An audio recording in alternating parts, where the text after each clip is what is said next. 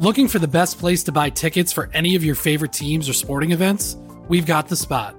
Our partner, StubHub, has been the leading ticket marketplace in the world for over 20 years, providing a 100% guarantee with every order. From a worldwide selection of live events, the widest choice of tickets and industry-leading partnerships, StubHub has what you need to purchase with confidence. StubHub, an official partner of The Athletic. And now, two pigeons bemoaning the fact you can stream DirecTV satellite-free. You see this? A family watching baseball on DirecTV with no satellite dish in sight. Let's heckle them. You call that changing the channel? Choke up on the remote, buddy. I hope getting all these games on DirecTV makes up for your mother not pre-chewing your sunflower seeds. DirecTV has the most MLB games. Visit DirecTV.com. Claim based on total games offered on national and regional sports networks with choice package or higher. Availability of RSNs varies by zip code and package. High-speed internet service required. Terms and restrictions apply.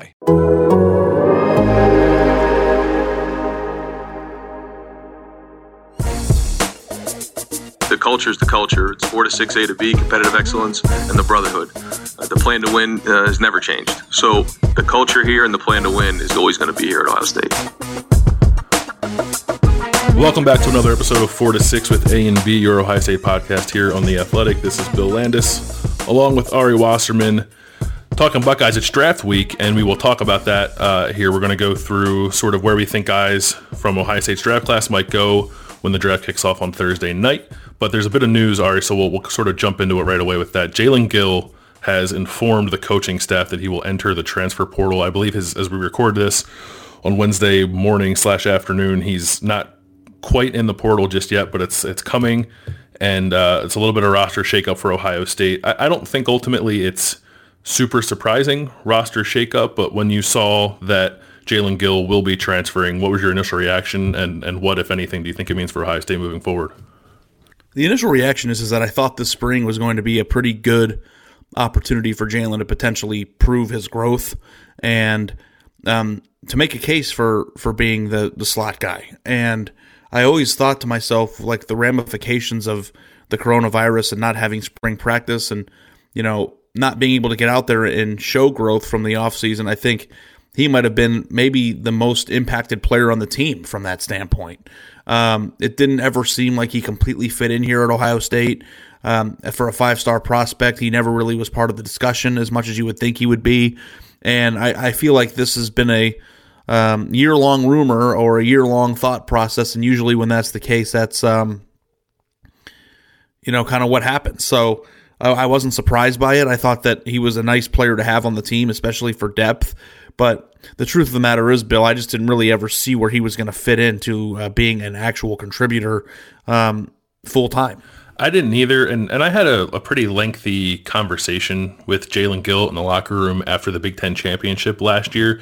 Just talking a lot about this stuff, sort of about finding your place, and he seemed a little, he said all the right things, but you can read a guy's body language too, and I don't know if he was particularly happy, or maybe that's not the right way to put it, but he seemed a little down, I guess, about where exactly he was, but also maybe excited about the future and what he could prove this spring, and I don't know if that's a thing that a lot of people thought about when spring football got shut down, or guys like Jalen Gill and what they can show or not show, or what they can learn about their standing on the roster, and he doesn't have that opportunity here, obviously, and it's a byproduct of this whole thing is roster management becomes very interesting during this time, not only recruiting and bringing guys in at a high level like Ohio State's doing, but also figuring out the numbers and eventually getting to 85, and there's a natural thing that happens when you get guys out on the field and they can just see where they are that can lead to your roster getting to where it needs to be, and that didn't happen now. So a guy like Jalen Gill has to kind of take a step back, and I'm sure there are conversations with the coaching staff and just sort of assess where he is, and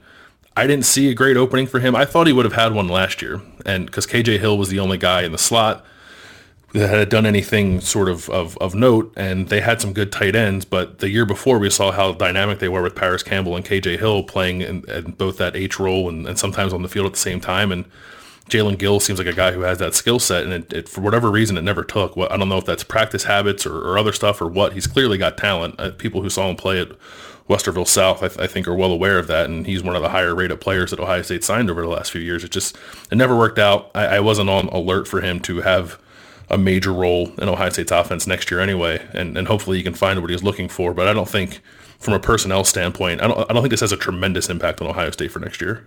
Yeah, I mean, I think that you hit the nail on the head there. It was his speed, right? That was what was exciting.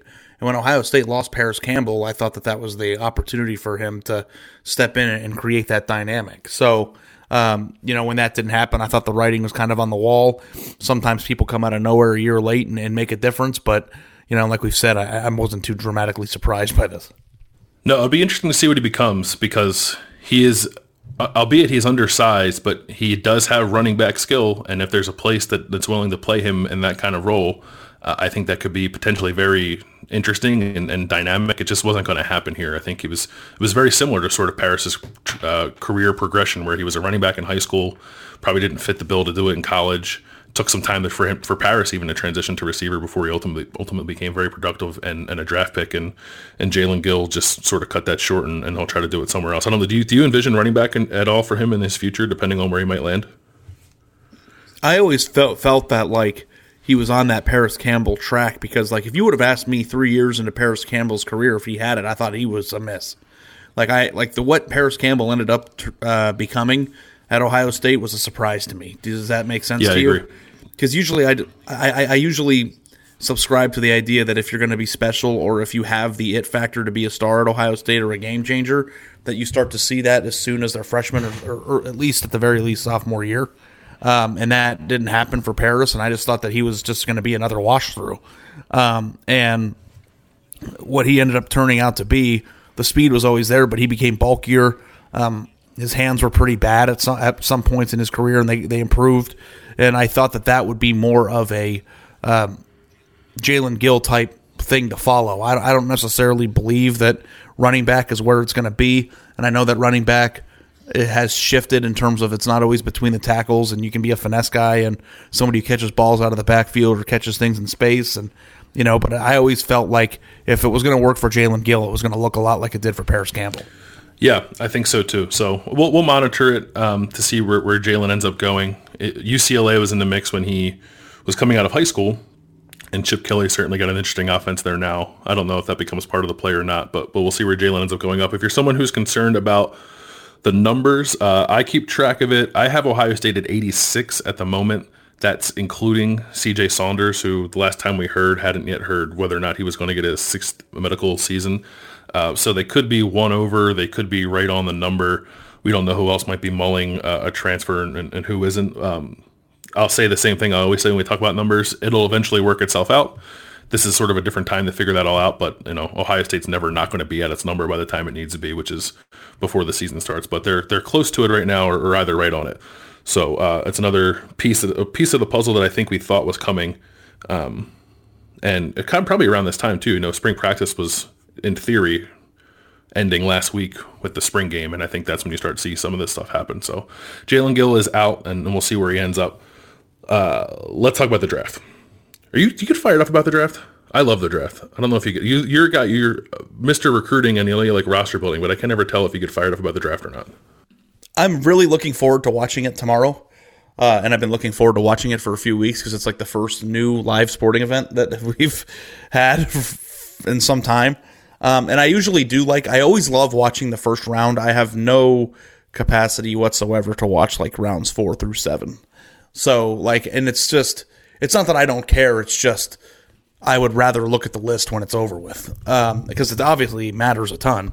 And the teams that are the best in college football do the best at roster building, and the teams that are best in the NFL will do the best at roster building through the draft. So, I'm not trying to downplay its significance, but at times I just, how many players that you've never heard of can you watch get drafted in a row before you just kind of go, I'll look at the list later and do the research I want based on the things that interest me. So there's a really funny Bill Burr clip about the NFL draft. I don't know if I've ever showed it to you, but you should go watch it after we're done here. He's my favorite comedian, by the way, everyone. To answer your question, how many players can you watch get drafted before you become bored? It's like 260, however many are picked for me. I'll sit down and watch the whole thing for the entire weekend, and that probably makes me a sociopath. It's me and Dan Hope. We're the only two. Yeah, I love it. It's like my favorite thing. Watch the whole thing? Wow. I think it's my favorite sporting event of the year is the NFL draft. I don't know what that says about me, but I love it. I can't get enough of it. I love the first round because in the first round, the program altering players are the ones being selected, and those are the ones that are going to change the teams the most. So like I like to see, especially the top 15 where the quarterbacks go, because in the NFL it's such a quarterback driven sport. I like to see the power shift of the league based on who is lucky enough to get who in certain places. And of course I want to know what it's going to be like to play Madden this year, which is always part of the equation too. But yeah, the later rounds, I just like looking at the list. I kind of like the later rounds more. I like it all, and I will say, if you're someone like me who really enjoys a draft, or even if you're just sort of marginally interested, or you wait until it's right on the cusp of it, which is Thursday night, to get really geared up for it. Honestly, I'm not saying this just to be a company man. I don't know if there's a better place you can go to get draft coverage than The Athletic, with a combination of college writers we have and NFL writers we have and draft analysts that we have, sort of all in one place. And if you are interested in that, and you're listening to this and you're not subscribed to The Athletic, you can get subscribed at theathletic.com/4-6 will get you 40% off, and you can get all that stuff. And if you're a draft head like I am, the thing you get with your Athletic subscription that I think is awesome is Dane Brugler's NFL draft guide. That's like 250,000 words. You couldn't possibly read all of it, about just about every damn player in the draft. And he goes really in depth on all of them, and he ranks them strengths and weaknesses with intel from NFL people and college people. It's great. Even if you just want to read about the guys who might go in the first round, I can't recommend it enough. And if you subscribe to The Athletic, you get that as part of it. I've been poring it over. I really enjoy it. I read it. I was reading it before Dane was at The Athletic. I like it that much. But we're going to use Dane as a jumping off point for our draft discussion, Ari, because he is a madman, and he put out last week a 7-round mock draft. I think it's like 255 picks. He went through all of them. And he only gave like detailed descriptions for the first rounders and then a couple of guys after that, but he went through and made picks for everybody. So we're going to go through his draft, see where he slotted the Ohio State guys, and then you and I, to talk about them, are going to say whether or not we think that Ohio State player will go higher or lower than where Dane projected them, just sort of based off what we think of them as players, not necessarily what we think of NFL team needs, because we're not experts in that. How's that sound? Yeah, it sounds good. I wanted to add that I like reading mock drafts better than watching the draft. I might agree with that. I like them both, but I love a good mock draft. Yeah, a good mock. Like I like studied the 7-round Dane Brugler mock draft, and I think it was the most popular story on The Athletic in months, and I can see why, because it's just like so thorough, it's so well done, and it's so thought out that like it does feel like the real draft to me. Like I love it. I can't imagine how much time. I mean, it's got to be a year-long thing to get his draft guide out and then to do a 7-round mock draft. The thing about mock drafts is that anybody can do one, and a lot of times they're just garbage from people who don't know what they're talking about. When you read a mock draft from somebody who spends all year studying this stuff and knows the players and knows the skill sets and knows what the teams need, it's like some of the best writing or reading you can do in sports.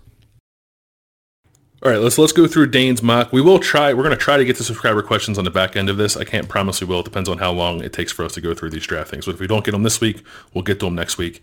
Let's start with Chase Young, which is a pretty obvious one. Dane has him round 1, number 2 overall to the Washington Redskins. I think it's where everybody on the planet has Chase Young going. Seems right to me. I can't imagine you would disagree with that. I think he's the best player in the draft, even though Joe Burrow is going to go number 1. Yeah, I mean, there's nothing really else to say about that. Jeff Okudah, round 1, number 3 to Detroit, is a spot that I agree with, because if you look at Dane's big board, he has Jeff as the number 3 overall prospect, and I think I agree with that. He's the second best defensive player. He might be the second best overall talent, or he's in the top 5 for sure. I'm not so sure he ends up in that number 3 spot, because my favorite thing about draft weekend is stupid NFL teams who trade up to get quarterbacks who aren't going to be that good, and I think it's going to happen on Thursday night. So I think Jeff Okudah might fall a little bit to like 5 or 6, but that's not a reflection on his talent. It's a reflection on NFL teams not being able to help themselves. So you think like either the Chargers or the Dolphins are going to draft up to take their guy? Yeah, and they're going to trade up to take Herbert instead of Tua, and it's going to be a disaster. Because there's a prop bet right now that was so interesting about like which quarterback comes off the board second, and I just like have no idea who it's going to be, and I cannot wait to see like how it plays out. I think they're going to do. I think someone's going to trade up, and we had to do a little peek behind the curtain. You and I are in a fantasy dynasty league, and part of that, to get the first pick, we had to like put in a mock draft, and whoever gets closest to being right gets the first pick in our fantasy league. And in my mock draft, I said that LA was going to trade up to 3 to take Herbert. I think from 6 to 3 to take Herbert, and then Okudah would go 6 to Detroit. 6. Yeah. Yeah. I think it's interesting. I think that Jeff Okudah is the third best player in the draft, or the second best player in the draft. And it's funny that Ohio State had both, but all the stuff is circumstantial when it comes to where the quarterbacks go, because that's the number one thing. And if I were a GM, I would draft a quarterback every single year until I got a guy that I knew was our guy. I don't understand the notion of drafting any other position until you know you have a quarterback.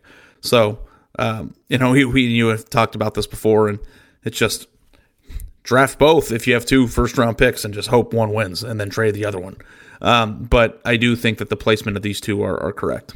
With Young and Okudah, I think you and I might have talked a little bit about this when we were out at the Combine for like work meetings and stuff, and we were talking with Nick Baumgartner too, who covers the Lions and the Michigan college teams for us, about Young and Okudah.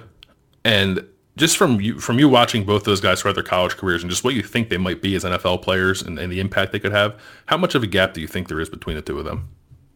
I think that whenever you're talking about a crazy athletic defensive end who just is a dominant force and has tree trunk legs, that like the miss factor of that person is lower than a corner. But I don't think that either of them could miss. So in terms of the gap, if I were an NFL GM and I'm taking, whenever you take somebody in the top 3, you're thinking this is a Pro Bowler. I think the odds of Chase Young having a longer sustained Pro Bowl career are better, just because I think that raw physicality of that position translates more often than, maybe playing a skill position player on defense. And that's me trying to sound like an NFL GM, and I might be an idiot. But like, to me, I would take the physical freak that physically dominates people over any other position. But I know that like Jeff Okudah like has the body of somebody who was born to play corner, and like his stats were absolutely absurd. And I would like make the argument that Okudah just had the best cornerback season out of all the ones that we have covered in the recent years that have gone in the top 10. Better than Marshawn Lattimore, better than Garyon Conley, better than Eli Apple, all of them. So like I would take Chase Young all over every single one of those corners that I just mentioned, even Marshawn Lattimore, who won Rookie of the Year a few years ago. But I think Jeff Okudah still is the less safe pick between the two. It's funny, you read some stuff about Chase Young, and I don't necessarily agree with this, but it's just funny sort of like the negative things that come out, and you'll read things about how like his motor maybe, or how he wasn't always going full bore on every single snap, but like he didn't have to. He didn't have to in a lot of the games that they played, and he would still get a couple of sacks. So I don't know if one, I buy that, and two, if I would even care about it all that much if I were an NFL evaluator. I think there is a seriousness to Jeff Okudah that's maybe at a little bit of a higher than Chase Young's, but Chase Young I think is very serious about his craft as well. I would take Chase, but I think I could be swayed into Okudah, and it would depend on what my roster looked like. I think both these guys are 10-year starter, Pro Bowl caliber players. I agree with what you said about Okudah in relation to the other corners that Ohio State has had go in the first round. And I don't know. I think I would say the same about Chase, comparing him to the Bosa brothers, but I really like Nick Bosa. I might, if I sat down and really thought about it, I think I could end up in a place where I thought Nick Bosa was just a slightly better prospect than Chase Young. And I feel pretty confident that Jeff Okudah is a better corner prospect, even if it's close than the other guys have come through. So that might sway my opinion too. But do you think that Nick Bosa is the best defensive end prospect out of the three?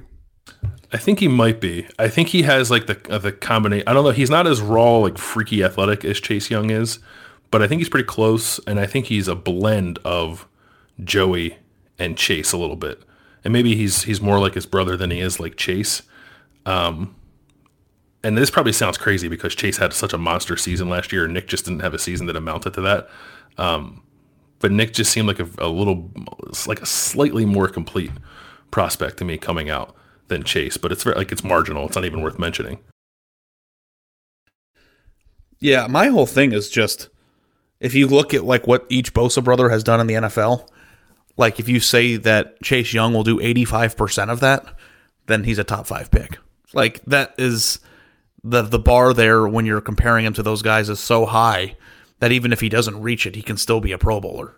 I mean, like the season that Nick Bosa just had was one of the best seasons from a defensive end that I've seen in the NFL in the recent past. And, there's greats like Julius Peppers and guys that we grew up watching, but whenever I watched the San Francisco 49ers last year, Nick Bosa was taking over games. Like, you could feel his presence on every play, and that's kind of the way that I felt watching Chase Young in Ohio State this year. And I wonder, and I'm excited to see how much that translates to immediate production from the team that takes him number 2. All right, now it's time. This is where it gets fun. J.K. Dobbins. Dane has him in the first round, number 26 overall to Miami. Do you see J.K. going higher than that, or meaning before number 26 or lower than that? I would take him lower. And you and I have always been on opposite ends of the coin on this one. And I think that I value breakaway speed more than you do in terms of just like where I would take a running back. I think that I subscribe to the idea that a running back is a replaceable thing in the NFL, and you can get guys. And I mean, even the Mostert guy from San Francisco, I think this is your example a few months ago when we were talking about it. But had anybody even heard of him 2 years ago? And all of a sudden he's like running all over the field in the Super Bowl. And I just think that J.K. Dobbins is one of the best running backs in Ohio State history. He just broke Eddie George's single-season rushing record without playing most of the second halves of the season. He's got incredible you-can't-teach-it vision. He's a one-cut running back who is surprisingly powerful when he meets contact and gets yards after carry. I don't have a lot of negative things to say about him. But what I will say is that if Ezekiel Elliott is a top 10 or top 5 pick and he's the best player in the NFL, then that warrants it. I don't think that J.K. Dobbins is going to be in the conversation for best player in the NFL, and thus I don't think a running back should ever be taken in the first round. So it's more so about my viewpoint of where a running back should be selected in the NFL draft more than it is about J.K. Dobbins. And like, if I am going to take a running back in the first round, he better be able to run away from everybody. I don't know. I would guess that he goes lower than this. I would guess that he's not a first round pick, and that's not. I think I'm on the record with how good I think J.K. Dobbins is, and I think he will be a good pro. But I agree with your assessment of the running back position, just sort of the value of that position in general. And I don't know if there is a transcendent talent at that position in this draft that would warrant taking him in the first round when you can probably get somebody who's similar, like a Jonathan Taylor, Clyde Edwards-Helaire, like in the second round or even the third round. I like J.K. a lot, but I don't think he's going to go in the first round. So I would say lower than where Dane has him at number 26 overall. I want to know like what. So the other running back that is in the same category, I think, is Jonathan Taylor from Wisconsin, right? And DeAndre Swift. And like Jonathan and DeAndre Swift. But I need to figure out Swift in Brugler's draft is 45 to Tampa, and Taylor is 35 to Detroit. So like, I think that when you're talking about where JK is, that's 10 picks separated from the three of them. I'd be very curious as to how this has happened, because I don't know that he was the number one rated running back on the board for most people. Besides, I'm just being in this situation. I just like want to know, given the fact that he was injured, how this happened, how he jumped up to that spot. But I do think that you could flip a coin, and I mean, I would take him over Taylor. I don't know if I'd take him over Swift. I haven't watched Swift closely enough to know that. I think that J.K. Dobbins was the best running back in the Big Ten. But like when you start getting between 26 and 35, it's such a slim margin of first and second round, and it's also such a slim margin between first and second running back taken. I think he's the best running back in the draft, but I just don't think any of them are going to go in the first round. So that's why I'm saying lower. But I think he'll go off the board fairly early, like in this range we're talking about, between 33 and 45 is where I think JK will go. All right, Damon Arnett, second round, number 61 overall to the Tennessee Titans. Do you think he'll go higher or lower? Lower? Higher? I don't know. This is a tough one. I'm higher. I think, and we, earlier this morning on the day we're recording this Wednesday, we did a conference call with a bunch of Ohio State assistant coaches. And like Kerry Combs, I think, can convince you of anything. So I'm probably just drinking a whole lot of Kool-Aid right now. But he said, don't be surprised by how high Damon Arnett gets drafted. Now, I think a lot of people would say like they would be surprised if Damon Arnett is a second round pick. I think it's on the table that he is creeping up toward the first round. There's probably a lot of questions of him about like his physical play, and he gets a little handsy and got some holding penalties. He's super tough. Like I love Damon Arnett's mentality. He's kind of a badass, but he backs it up. He's very physical. He's a little undersized, but I think he runs well. He's a pretty good athlete. He's quick. I think he could play in the slot. He could play outside. And it helps him that he's coming out of Ohio State, which has had a really good track record lately of producing high-level defensive back play, guys who go in the first round and hit.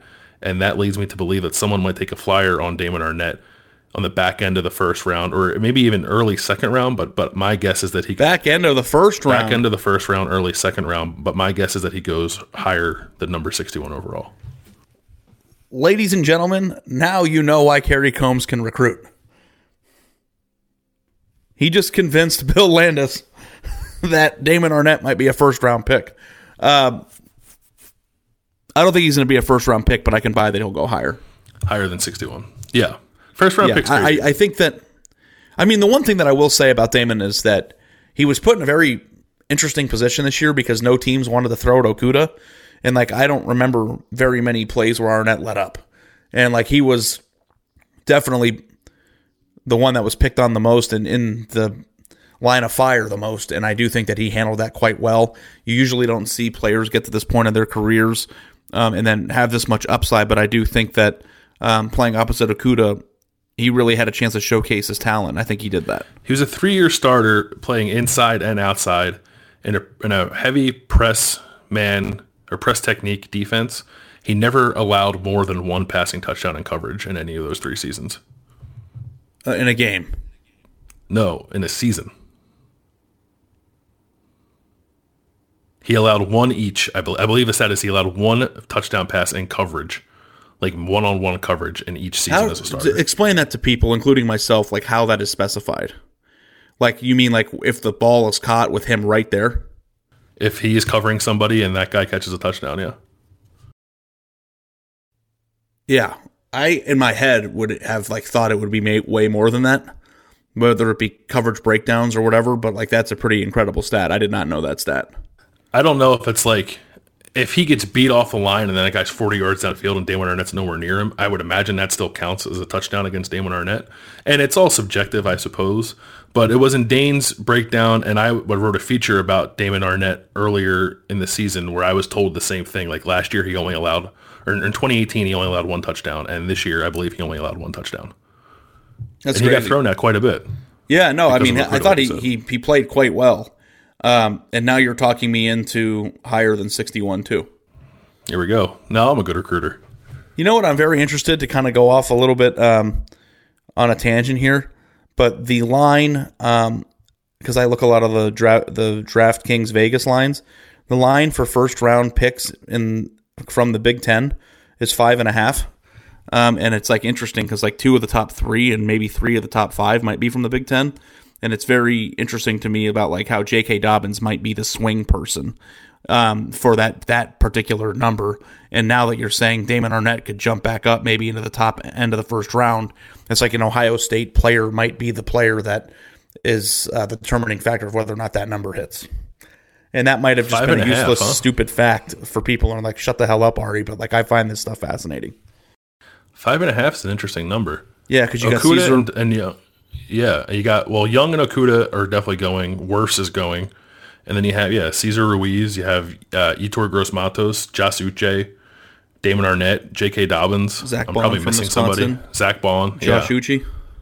Yeah. 5.5. Yeah, I mean, it's like there seems to be like a run of Big Ten players in the last 10 picks of the first round. But it's just like, obviously, it just takes one weird pick to make everything go haywire. But like, I just thought that like 5.5 seemed almost like an easy over. Yeah, it seems kind of easy to me too, which probably means it's not going to happen. Yeah, which means there's going to be 2 taken. That's how they get you, right? Yeah. Yeah, I don't know. It's just interesting because it's like, I think J.K. Dobbins, it might be like the number might be 5, and like J.K. Dobbins might be the like whether or not J.K. goes in the first round might be the determining factor whether or not that bet hits. Yep. All right, Devon Hamilton. Dane has him round 3, number 83 overall to Denver. How's that sit with you, higher or lower for Devon Hamilton? That's exactly where he should go. Can I? Yeah. Is that an okay pick? Can I say that? I think so. I think if he's on the nose, he's on the nose. Yeah. I think that this is exactly where he should go, and I know that for a fact that team specifically likes Devon Hamilton. And like the thing that is interesting is that he played himself into this position. And like a 3rd round pick as a defensive tackle is a really good spot to be in, especially considering the fact that most people thought that he was a 3-star Passover guy. And it was just like an incredible season, and I would say he's probably one of the more consistent players on the team this past year, and like earned every bit of it. And I like, don't have any personal stakes in whether these guys are successful or not, but I feel good for him because he deserves this. I remember at Big Ten Media Days last July, which seems like 9 years ago, Ryan Day was asked about like who's standing out to you this summer. He's like DeVon Hamilton, and I remember him saying that like, all right, whatever, like he's not going to play. Like Teron Vincent will play, and Teron Vincent ended up getting hurt, but DeVon Hamilton will play, but he's not going to be an impact player. And then he was like their second best defensive lineman behind Chase Young. He was really good all year, like borderline, like great when you think about where he came from and then how important he was for Ohio State last year. He was awesome, and one of the better, I think, career progressions that we've seen here of late at Ohio State in terms of going from a 3-star sort of overlooked guy to being very important and a starter and impactful. I agree with you. This feels like on the nose to me too. Denver drafted Draymond Jones, so they're very familiar with DeVon Hamilton. I'm sure they saw a lot of DeVon Hamilton when they were watching Draymond Jones tape. So this feels right to me. I think he's a top 100 pick. I'll agree with you and I'll say on the nose too, but I think it's a fun story, I think, and it does make you feel good to see a guy like DeVon Hamilton put in his time and then turn it into something like this, because I think he's going to have a good draft week. The thing with him is consistency. Like, he was just so consistently good. He doesn't jump off the page like Chase Young, but he's somebody that I could have on my roster and know he was going to be productive for a long period of time. And like, he like is a big, strong dude. Like, I know that when we think 3-star prospect, or at least in my head, because I'm so obsessed with recruiting rankings, I have preconceived notions about people based on how much pure talent the rankings say that they have. But like, he like is a brick wall. I mean, I think that he's going to be a very, very good NFL player. And for a middle of the third round pick, I do think that this is going to be a productive spot for whoever gets him in the 80s. From a testing standpoint, I think DeVon Hamilton is somewhere near that Billy Price, John Simon, Tommy Togiai range, just in terms of sort of raw strength. Yeah. KJ Hill's the next guy, round 3, number 100 overall on the nose. So that's 1, 2, 3, 4, 5, 6 guys in the top 100 of the draft for Dane. He is KJ, round 3, number 100 overall to the New England Patriots, and whoever their quarterback might be next year, higher or lower for KJ. Just doing this, and reading this, it's like, Dane Brugler knows his stuff, man. Like, this is the most appropriate pick ever. And, like, I do think that KJ Hill is going to go lower than this. But I do think that if he were to go in the 100 spot, the Patriots would be the team to take him. I think that I've got such a weird thought process with KJ Hill, because he was one of the most consistent and most productive receivers in Ohio State history. And he had some of the biggest catches in Ohio State history. Like, the one that comes to mind is the Penn State win 2 years ago when he skipped up and brought it home in Beaver Stadium. But it's just like, also, he was kind of a boring player to me. And it's just like, I don't know why both of those things exist in my head. And I don't know if I'm just obsessed with speed. And maybe you can tell me that I am. But you definitely are. I think speed is like the number one thing, if that makes an NFL player a good football player. Like, I don't know why that's such a controversial thought process. Maybe it's not.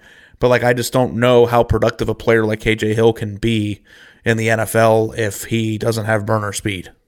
There's been a lot of players that, can catch passes like he can and run good routes that haven't made it. So like, I don't know. Like, I think that taking him in the 5th round would be the range that I might want to take him at. Not the 3rd, but maybe I'm also a psychopath. I don't know. You tell me why I'm wrong now. I don't necessarily think you're wrong, actually. I like KJ. He's a great route runner. And he created separation pretty easily in college. I just think that's a harder thing to do once you get into the NFL. I don't know how often he came across a dynamic athlete covering him in the slot who, even though KJ is not the fastest straight line guy in the world, was even close to sort of as athletic as he was. And he'll come across that, obviously, once he's in the NFL. I think his route running and ability to get open will translate some, but I also think his lack of straight line speed, like you're talking about, creates a little bit of a ceiling. Doesn't mean he won't be a solid pro. I think he will be. I think he can be like a 3rd or 4th receiver option for a long time, but I don't know if I'm drafting a 3rd or 4th receiver option in the top 100 picks or in the 3rd round. So I would say that he falls a little bit as well, maybe to like the 4th round. A 5th round feels a little low, but maybe either late. Well, this is kind of late 3rd, maybe 4th round. for KJ. I don't see a guy who's just like very solid but not overwhelmingly impressive going quite this high at the receiver position, particularly in a draft that's as deep at receiver as this one is. Yeah, solid is great. And KJ was probably more than solid. I think I'm maybe even underselling him a little bit because he had some pretty big touchdown catches and some pretty big moments. But it's just, I feel like the top 3 rounds for the NFL draft are about players that make your jaw hit the desk, and I don't know that he ever did that for me. He was dependable. He was their most dependable guy over the last 2 years. It's why he is the program's all-time leader in receptions, and I think dependability will translate. But I think you need to be a little bit more than that to go, even what we're talking about here at number 100 overall. So I think we're both on the same page that he'll go a little bit lower than this. Malik Harrison, number 104 overall, round 3 to the LA Rams. Higher or lower for Malik? You're the resident Malik Harrison expert, so I want to hear what you think first. I would guess that he goes a little bit lower than this. I think it's hard. Malik Harrison is a great athlete, and he was very good at Ohio State. He was tied for the team lead in tackles 2 years ago. He led them in tackles last year. He had 16.5 tackles for loss, which is second behind Chase Young, which it kind of got lost in the shuffle a little bit because Chase was so good. Malik Harrison was very good last year, and I think if you watched, Al Washington was talking about this on Wednesday morning, watched him closely, you see how much better he got with his hands and defeating blocks and making plays in the backfield. He grew a lot, I thought, in his last year. And if he had another year, I think with better linebacker coaching than he got when Bill Davis was here, he might go higher than where I think he's going to go. Is that shade? This week? Yeah, it was shade. Bill Davis sucked. Wow. Am I saying anything out of line there? He was awful. You just don't often get fired up like that, Dollaby. I don't know what to tell you. I'm usually the one know how to coach college football players. Can you coach college football? Let me see your the credentials we need. Can you recruit? No. Can you relate to college athletes? No. Okay, you're hired. What are we doing here? He was awful. Al Washington, very very good college linebacker coach. He knows that. Man? I watched Bill Davis's terrible defenses with the Eagles for a few years too. Don't get me started on recycled coaches in the NFL. But anyway, Malik Harrison got good coaching last year and got a lot better. But I still think the thing he does best is defend the run. And we're still talking about positions here where you're drafting, no doubt about it, starters. You want to hit here. And I think Malik Harrison might be a little more of a situational guy because I'm not certain about his ability to cover the way that he might need to cover to be an every down linebacker in the NFL. And if you're not an every down linebacker, I don't know if you go this high. I want to make one point that we haven't made yet, and I'm very curious to know what you think of this. But, so how many players did Dane Brugler have in the top 3 rounds? 1, 2, 3, 4, 5, 6. Or 7. Okay, there's 7. 7 in the first 3 rounds. 7 in the first 3 rounds. In a world where there are no more pro days because of coronavirus, the combine was what it was, but the overall analysis of these prospects is much more limited because of the travel restrictions and the inability to get to people in person. I wonder if draft scouts are going to rely on the names of the colleges that some of these players started at, more so than they have in the past.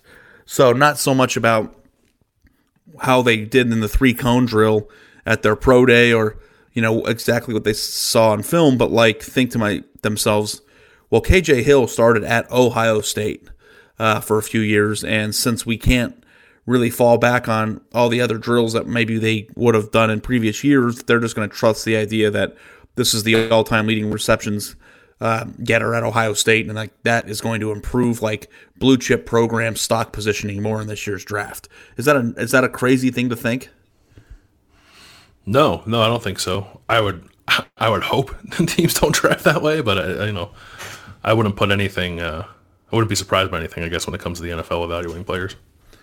Yeah, I don't know. I just to me, I if I were an NFL GM, I would be I'd rather draft the guy from Clemson than a guy from Southern Illinois. Yeah, I think you trust more programs to develop, the obvious programs to develop guys a little better. But you'd also be doing yourself a disservice by passing over guys who are good football players who just happen to not go to one of the top 5 programs in the country. Yeah, no, I think you want to. I just feel from a resource standpoint, the higher paid coaches get the better jobs, the better facilities, the more likely you are to develop. I just feel like, in general, it's easier to turn into a better football player at a bigger program than it is a smaller one, but that doesn't mean they're always better. But I just thought that with lack of resources, I'm very curious to see how the teams draft this year. Obviously, they're going to have to lean much more on film and gut instincts, and I sometimes wonder if playing at Ohio State or playing at Clemson or Alabama is something that people will sit back and say, well, that means something, maybe more than it has in the past. So where are you on Harrison? Are you higher or lower than 104? Probably a little bit lower, but I think this is the right general range. Yeah. Okay, speaking of programs that turn out NFL talent, Rutgers transfer Jonah Jackson is at around number 109 overall to Detroit. And there was a time like around the Combine where there was some talk about Jonah Jackson maybe going a little higher than people might have expected him going. And I think you were surprised by some of that talk. Seeing him here is round 4, number 109. Is that about where you would expect him, or is that even still higher than where you thought he might go? I've said middle of the round on a last podcast or two in person, like 4th or 5th round pick, and you're like, no. He's going to be the first interior offensive lineman to go off the board. And now it's like he's a 4th rounder again. Like, which one is it? So I think that probably higher just based on that one piece of information. But I'm looking at the webpage right now, and I see 3 interior offensive linemen who are going in the 15 picks above him. So to me, given the fact that he played as well as he played, I would take him over Bredson from Michigan, and that's somebody who's ahead of him. So, I think higher than 109, and I would say that I would swap him for KJ Hill's positioning and put him in the top 100. I think I agree with you. I think he might end up going a little higher than this too. I don't think anything higher than the 3rd round, back into the 3rd round. He's another guy who I would describe as solid, not super athletic. He's got a pretty good mentality. I think he's smart. He's older. He's got experience in a couple different systems. He was an all Big Ten caliber player playing for just a terrible program at Rutgers. And then I think, maybe the thing you can say best about Jonah Jackson is he was not a very highly recruited guy out of high school. He played at Rutgers and was good there. But when you stuck him into the puzzle at Ohio State near guys like Josh Myers and Wyatt Davis and Thayer Munford and Brandon Bowen, a lot of those guys, a couple of those guys very highly rated in their own regard, he didn't look out of place. He very much looked like he belonged in that group, and that wasn't a given. And I think that's a compliment to Jonah Jackson and sort of his talent, even if his talent might get overlooked a little bit. I don't think he's a guy who will jump off the film at you, and he had some penalties last year. But I think, the combination of his physical play, his run blocking ability, the fact that he might be able to play some center if you needed him to in the NFL, I think would help him too. I think he goes a little higher than us. Fair enough. Last guy in Dane's pick from Ohio State is Jordan Fuller, round 5, number 179 overall to Dallas. Higher or lower on Jordan Fuller? I think that Jordan Fuller was a nice player in college, and I think that when you start getting into the 5th round, taking a captain from Ohio State who was a major part of a defense that was maybe one of the best in the country that had a chance to win a national championship, this is a really good spot to get him. I think that this is about right. Last pick of the 5th round, maybe early 6th round is the range that I would have had him at before I saw this list. So I would say maybe a little bit lower, but not really much lower than where they have him. I think this is pretty spot on too. I don't know if Jordan Fuller ultimately starts in the NFL. I think he's a special teams player, a guy you want on your team. Maybe depending on the system, he could play there. I just don't know if he has the range ultimately to be a starter all the time in the NFL. But I think he's a pretty short tackler, physical, willing to play in the run game. I think maybe he could play in the box a little bit if you wanted to play him there. But this feels right to me. I don't see him as a guy who's going to go in the first 3 rounds where you're looking to draft starters, or even the 4th round. I think you're looking for a guy here who might give you some meaningful snaps on defense, but contributes to your franchise in other ways too. And this is where he'll get drafted, but this feels like the right kind of area for me. So I'll say a little higher, maybe like a touch higher, but not much. Okay, and then there's a bunch of undrafted guys. So Ohio State is going to have basically 15 guys who are trying to turn pro this week, 16 if you include Liam McCullough, the long snapper. So let me just run through these guys who aren't in Dane's mock draft, could hear their name called: Austin Mack, Brandon Bowen, Jason Cornell, Robert Landers, Ben Victor, Rashad Berry. Any of those guys jump out to you as a guy who might get drafted, find his way into the 6th or 7th round before the draft is over? I'd take a flyer on Austin Mack. Yeah, I would too. He's got some crazy athleticism. I don't think that he ever was able to get stuff on track at Ohio State because he was so injured all the time. And I think that takes a bigger impact or a bigger toll on somebody's progression than you might think. And there were times where Mack made plays that you thought that's an NFL catch. And there are other times where he just dropped passes that hit him in the hands. So like it was kind of a weird, I can imagine, frustrating receiver for some fans to watch. But I do think that if he puts something together that he is worthy of a potential roster spot, and if we're talking about KJ Hill being a top 100 pick potentially, then I'm absolutely going to take Mack, maybe as an undrafted free agent, get him into camp and see what happens, because I think there's a chance that he could be a productive player.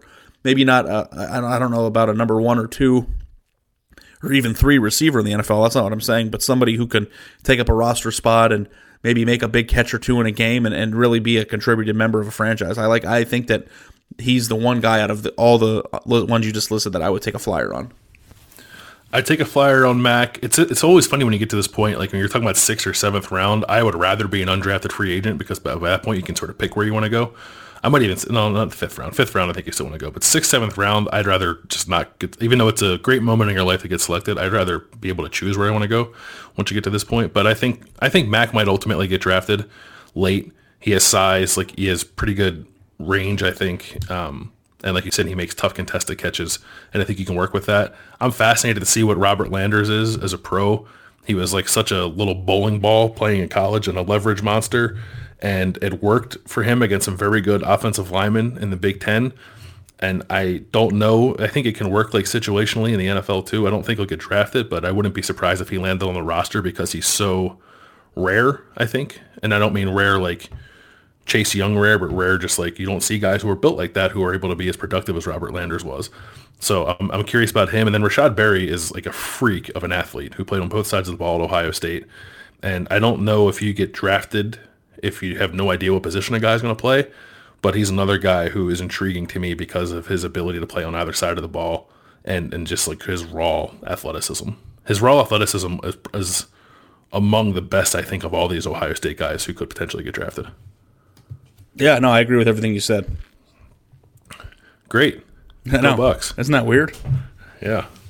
So the draft is this week. After the draft on Sunday, if I may have include a shameless plug here, I'm going to have a story about the guys to watch for next year's draft. And granted, some of these names, most of the names, all these names are very obvious, but there'll be some film stuff in there. There'll be some thoughts from the coaches in there about what these guys need to do before they get drafted, where they could end up falling. Guys like Justin Fields, Wyatt Davis, Pete Werner, Sean Wade, a couple other guys. So that'll be on The Athletic on Sunday morning.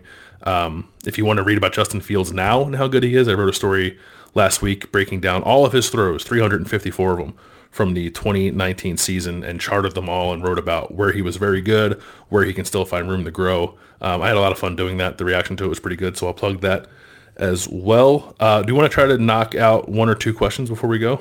Absolutely. Okay. Our main man, Chase Richardson, has a recruiting question, and we should mention, too, I didn't mention this at the top, Ohio State, since we last recorded, added 2 more commitments to the class of 2021. 4-star defensive end. Are you ready? I'm going to try to say it, and you tell me if I'm wrong. Tunmiche Adelaide? Yeah, you did a good job.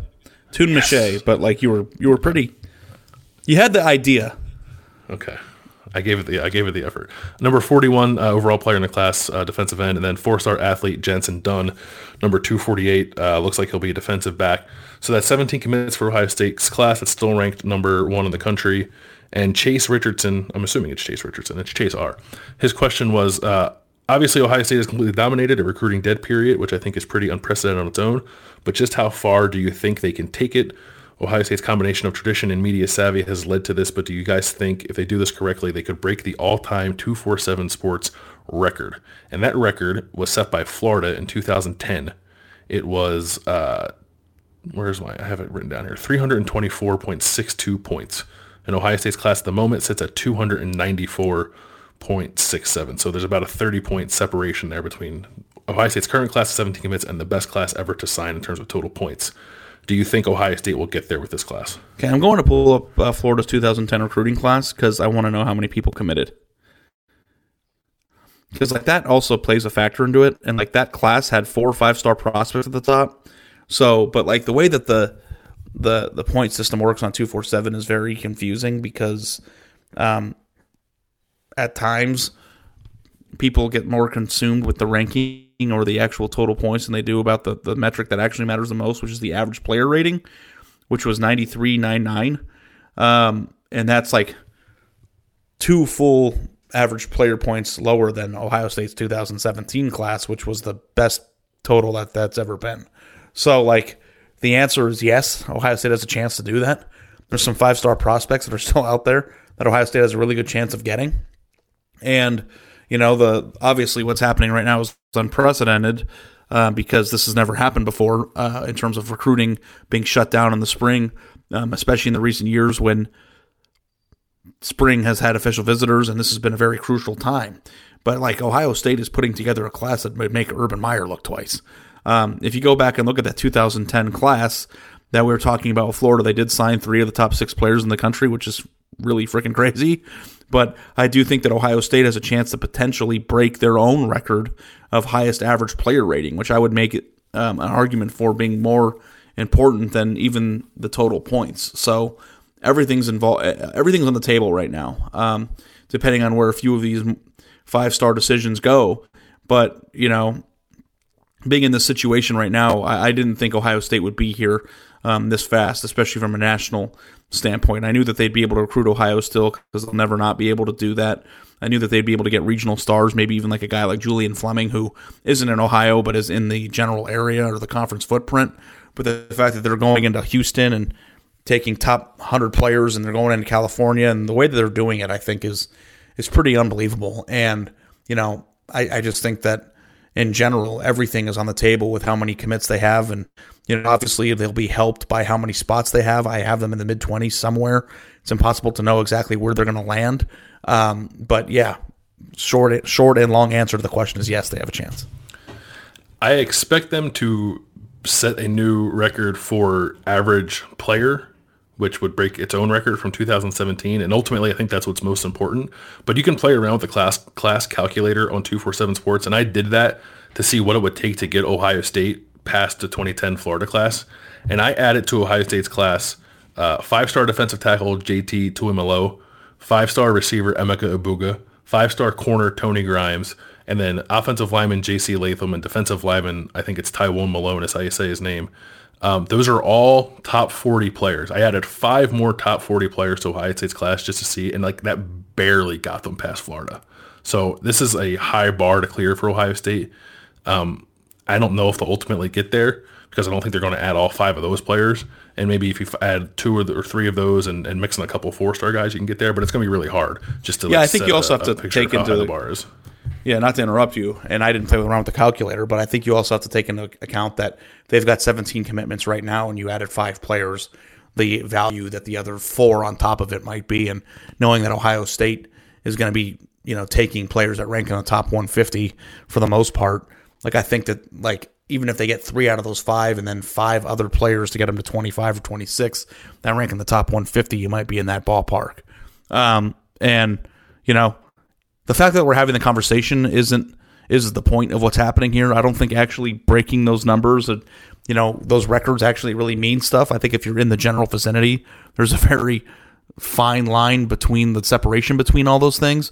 And, you know, the most important takeaway, I guess, from this conversation is that Ohio State's in that ballpark, which means that they're accumulating talent at a level that has only been done a few times in the history of recruiting. And, you know, when you talk about the future and, you know, I know some of you don't think talent matters, and that's going to be a rant I go on every week for at least 30 seconds. But, man, it's pretty impressive what they're doing. Okay, second part of Chase's question was about your love for the Filet-O-Fish, but I don't want to end on you ranting about the Filet-O-Fish. So we'll skip that, and we'll... No, we're not skipping that. we're skipping it because we want to get to another question. We're not talking about a fast food fish sandwich to close our podcast. Well, I disagree. I think that's the most important topic we've had so far of all the entire podcast. I think this should have been the Filet-O-Fish podcast. Best sandwich and fast food. No, it's not. Okay, we'll end on these 2 questions from Gunnar, and we will get back to all the questions we missed next week. I promise we'll do that. We'll let you guys drive the show next week. From Gunnar, a.k.a. Goon. He has 2 questions. He says, help people out. What are some go-to quarantine snacks? His are always nachos. I think we'll give a quick answer on that. Do you have a go-to quarantine snack at the moment? Filet-O-Fish. Although yeah, I figured. You're dropping some LBs right now, aren't you? Yeah, I'm on my way down in the weight department, and my go-to snack has been pistachios because they are delicious and they don't have as many calories as normal nuts. But popcorn, it would be my go-to quarantine snack otherwise. I am not dropping LBs during quarantine, I can tell you that much. But I have been trying to, keep it somewhat healthy. I have discovered a snack that I love. They're called Wisps. Have you ever heard of these? Yes. Are they the cheese ones? It's just like it's like crunchy cheese, but it's just cheese. But the way they're cooked, it just makes them like chips, but they're low carb. They taste delicious. You can eat an entire bag, and it's like 300 calories, which is not the right frame of mind to be in when you're eating anything. It's like, oh, can I get away with eating the entire bag of this? Yes. That's my frame of mind every time I open a bag of anything. Yeah, but I've been eating a lot of those lately, and I would highly recommend them as like a healthier-ish alternative kind of snack. I've also had like more Easter candy in the last 4 weeks than I've ever had in my entire life combined before that, because it's cheap and I keep buying it. The last question we'll end on this because I think we should mention him. Joe Burrow is going to go number 1 overall in the draft on Thursday night. Former Ohio State quarterback, you may have heard. Was really good at LSU. The second question from Goon was, Joe is getting drafted by my Bengals on Thursday. He's so ready for Joe to get drafted. Can you each share your favorite Joe Burrow story, nugget, etc. from your time covering him? I don't know if you have a favorite one. I don't necessarily have a favorite nugget, but I will say I always enjoyed covering Joe. I loved covering him in high school, his run with Athens in the state playoffs. I think I covered 3 of those games, and I was working at Cleveland.com, including the state championship game. It was great. Like I've not watched a ton of high school football in my life. I've covered it for a few years. I've never seen a player play like at the level that Joe was at for that stretch run. And I think he had 7 touchdowns in Ohio Stadium in the game they lost to Toledo Central Catholic. Like watching that run, as crazy as it might sound, given that I cover Ohio State, is like something I'll always remember because he was awesome and he was a blast to cover. So that's one of my favorite things about Joe Burrow. My favorite thing about his personality was that like before he was all like, after somebody goes undefeated as the starter of LSU, comes out on senior day with the Joe Burrow spelt the way it was on the back of his jersey, wins the Heisman Trophy, and talks crap on Twitter, like he used to be like a nerd, or he at least came across as a nerd. And I just remember the first time he walked into Ohio State's camp, check-in at that hotel, he was wearing this like huge American flag t-shirt that was just the flag, and like had a Batman t-shirt on a hanger, and it was just like, who the hell is this guy? And it was just like the perfect way to like think about him now, because it's like he never shied away from being himself. And even though it didn't seem like he had a personality that would fit in with a football roster, it actually fit in perfectly because everybody loved him. And as crazy as it is now, I feel like we should have seen this coming a little bit better. And you never see like the elite things that he did coming. Like you can't just predict the Heisman Trophy when somebody's 17 years old. But like his eccentric personality that has made him such a lovable character for everybody in college football was so apparent as early as his freshman year, even if he wasn't playing at Ohio State. And I like will always fondly remember like how he never shied about being himself. And I thought that was pretty cool. I think the thing that nobody could predict what he did. The numbers last year were crazy. He was the best quarterback season ever. But the fact that it never seemed to rattle him, I think, is something we probably all should have assumed about. Like whenever he got his shot, whether that was at Ohio State or somewhere else, he was going to handle it very well. So it wasn't surprising to see him have success to the extent that he had success in winning the Heisman Trophy, I think was a little bit. But that kid, like his demeanor is unlike anything I think I've seen from a quarterback. Like to be like kind of odd, and I don't mean that in a bad way, just like an odd personality, kind of like very, very much follows his own arrow. and still sort of found a way to translate that into being a guy who teams rally around in addition to being very talented. It was cool. It was cool to watch him last year and see the success he had. So I was happy for him, and I hope that he gets to the NFL and it can continue for him. And I wanted to end this podcast. You're the host, but you'll end it. But I wanted to say thank you to you. Because if you guys don't know, I'm quarantining in a different state. And I left that state to quarantine in Arizona with my parents and family that I don't see very often. And I had a major oversight. And that was leaving my PlayStation 4 in my apartment. And in case you guys were ever wondering if Bill and I are actually best friends, he has a key to my apartment. And I asked him to go to my apartment with that extra key, pack up my PlayStation, and send it to Arizona so I had it. Because forgetting the PlayStation was a major oversight. But I wanted to admit something to Landis, man to man, but I want you all to hear it. Landis was searching my apartment for Madden. Because I said, you have to pack Madden. You have to pack Madden. And we were talking. He's like, I don't know where it is. He was checking seat cushions. He was going through my apartment. And I realized when I woke up this morning that I downloaded and bought Madden. And it was just on my phone. I never had the physical copy of it. So he was looking for something that never existed. I just wanted to say, A, thank you for doing that with the PlayStation. And B, sorry for going on a wild goose chase looking for something that I didn't have. That is the perfect ending to that story. I should have asked you. It crossed my mind. It's like, maybe we downloaded it, but whatever. It was fun. Well, I appreciate that. I'm glad. It should arrive later this week. Let me know. Yeah. And how did packing it up go? Was it easy? You had the box. They safe? Did it for me. Yeah. I put it in the box. They packed it up and packed it fragile, and it's on its way. It's on its way out to Cave Creek, Arizona. So you've got the controller and the cords and everything.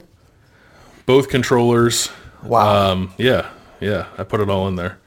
That's a friend right there. I gave you 2 HDMI cords because I wasn't sure if the one was going to be long enough. I didn't know what your setup was out there in Arizona. Oh my God. So you got 2 HDMI. Yeah. I owe you one, bud. I didn't forget it. If I appreciate you. Let me know. Yeah. See, we'll end on that happy note. We'll do the Filet of Fish podcast next week. People have that to look forward to. We'll get to a lot of your questions next week. I know we kind of glanced over them, but the draft discussion went a little longer than I think we anticipated, but it's also timely. NFL draft this week. We'll have some stories as on The Athletic as some of these guys get picked in the first couple of rounds, and obviously there's a ton of NFL coverage too. If you're into that or just into the draft in general, we implore you to stick with The Athletic. Subscribe if you're not. theathletic.com/4-6. Please subscribe, rate, and review wherever you listen to podcasts. That helps us out greatly.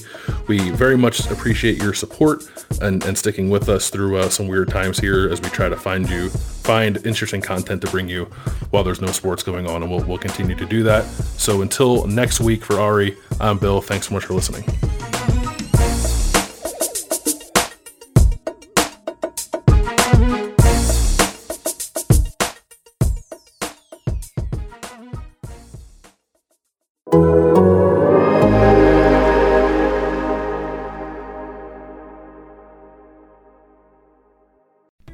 As you've probably heard by now, we've teamed up with BetMGM this season. We'll be using BetMGM lines to make all of our picks, and we'll have special offers for our listeners each week. If you haven't signed up for BetMGM yet, use bonus code THEATHLETIC, and you'll get a 1-year subscription to The Athletic, plus up to a $1,500 first bet offer on your first wager with BetMGM. Here's how it works. Download the BetMGM app and sign up using bonus code THEATHLETIC. Make your first deposit of at least $10. Place your first bet on any game and claim your voucher for a 1-year subscription to The Athletic.